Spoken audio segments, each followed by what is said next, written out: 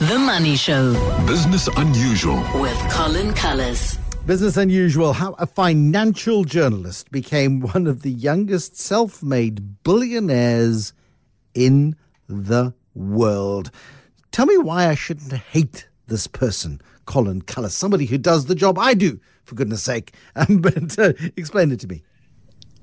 Bruce, it's just a freak of where you happen to be and what your current age is. Otherwise, you could have been Vitalik Buterin, because it was actually his understanding, his in-depth appreciation for wanting to understand very complex systems that would have given him the heads up on this. Now, I'm obviously simplifying that terribly, but quite honestly, if I can say that the real tough job that most people don't appreciate about what journalists do is that without being experts on the fields that they're in, they need to try and understand it sufficiently so that they can explain it to others who don't.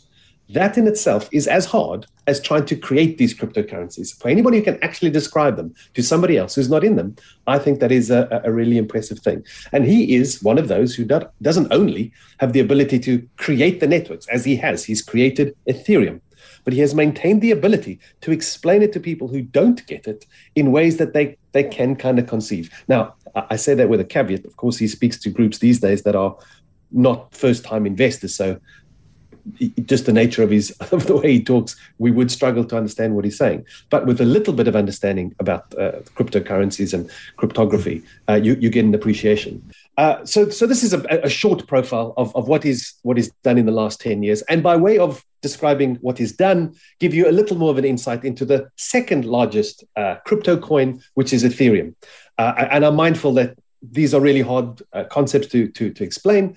So the item online might be useful if you need to just go over it again. So he's Russian, he was born in Russia, but his family moves to Canada when he was just 6. His father, a computer scientist, was looking for slightly better career opportunities that he would be able to have in Canada. His son was already showing lots of promise as being gifted for very many things. And when he was in Canada, he managed to not just switch from having to learn to speak English, but showed he was really quite impressive by attending kind of a school for the gifted, for want of a better word, and doing very well at his studies as well. He found out about Bitcoin when his father told him. He was 17 years old at the time. It was around about 2011. Bitcoin had just come out, sort of 2009. And then he was fascinated by the nature of what this could do. And so he began reading up on it and visiting a couple of conferences and signed up for a job to write for a Bitcoin magazine. This is his first foray into the field of journalism. And started writing for this magazine, being paid, as you would imagine, in Bitcoin. At the time, though, the Bitcoin value was just $3.50 for an article. So he had some lessons to learn, or possibly understood that journalists, unfortunately, don't always get the big bucks when it comes to these things. Anyway, he does that for a while. And his writing is appreciated by the publisher, and lots of people are reading the articles. They're finding it very, very useful to be able to understand what's going on. But the magazine itself isn't able to sustain itself. So it folds, and he decides to co-found effectively his own magazine called bitcoinmagazine.com in its wake, and decides to write for that himself. That magazine is still running. That in itself is quite an accomplishment, to keep magazines, online-only magazines, still running. But isn't it wonderful? Sorry, but here he is in this hyper-digital world, and he's publishing a paper magazine. I've got video of Fazam Esani, the chief executive of Valor.com, a South African cryptocurrency exchange, in his startup phase, sitting in the background, Post-it notes on the wall. And I deliberately positioned him in front of the wall and admitted what I was doing to him. And he said, well, that's the way we're setting up the business. So even in the digital world, hyper-digital businesses using paper is something that is close to my heart, and I love them for it. Yeah, I'm never quite sure why people say that things die for new things to come across. They just simply shift in terms of how much priority they get. So anyway, he's doing the Bitcoin magazine, and maybe at the time he's thinking this is it. He's really a big fan of what Bitcoin can do. And in traveling around and visiting other conferences, he starts getting a better appreciation for it. So he goes and enrolls in university, takes some of these advanced cryptography courses. He gets himself a mentor that is helping him understand the more sort of intricate bits about how this all works. Again, age 19, and comes up with the idea that says, Bitcoin's value is based on the coin, not the network, which was the decentralized, general ledger that it's all based on. And he thought it would be better if you'd created value in the network that was decentralized. So this decentralized blockchain would be the thing of value, and you use the coin to power it. And so he proposed in 2013 Ethereum, something that wouldn't simply be a new method of doing digital transactions, effectively a digital currency, but a new method of doing digital computing for a new age. And it has come to be transferred now that people have said there was Web 1.0 where creators went online, and Web 2.0, which you're currently in, which is sort of like social media where the participants are the creators. And Web 3.0 is this decentralized opportunity where everybody is owners rather than just participants. And so this is what he conceived pretty much right out the bat. And he presented his paper at a Bitcoin conference and got a couple of very influential and heavyweights in the industry to say, I really like what you're doing there. Can we join? And so they co-founded Ethereum. At the same time, he had to now balance writing for Bitcoin Magazine, doing his studies, which you can imagine would be rather challenging, and having found that this new startup with a lot of people expecting great things, which was quite challenging. Thankfully for him, though, Peter Thiel, the PayPal co-founder and very successful VC, had set up a foundation which would give applicants $100,000 to go and tackle these big projects. And they were specifically given for young people. So 18 to 25, I think, is a limit as to how old you can be to qualify for these things. I might be unkind to say that he kind of describes it as saying, so you don't have to waste your time at university, you can go off and do something useful. That was kind of the idea. And Buterin did decide to drop out of his studies, take the money. He went traveling around the world, really tried to soak up as much as he could, and focused all of his efforts then on creating the Ethereum network.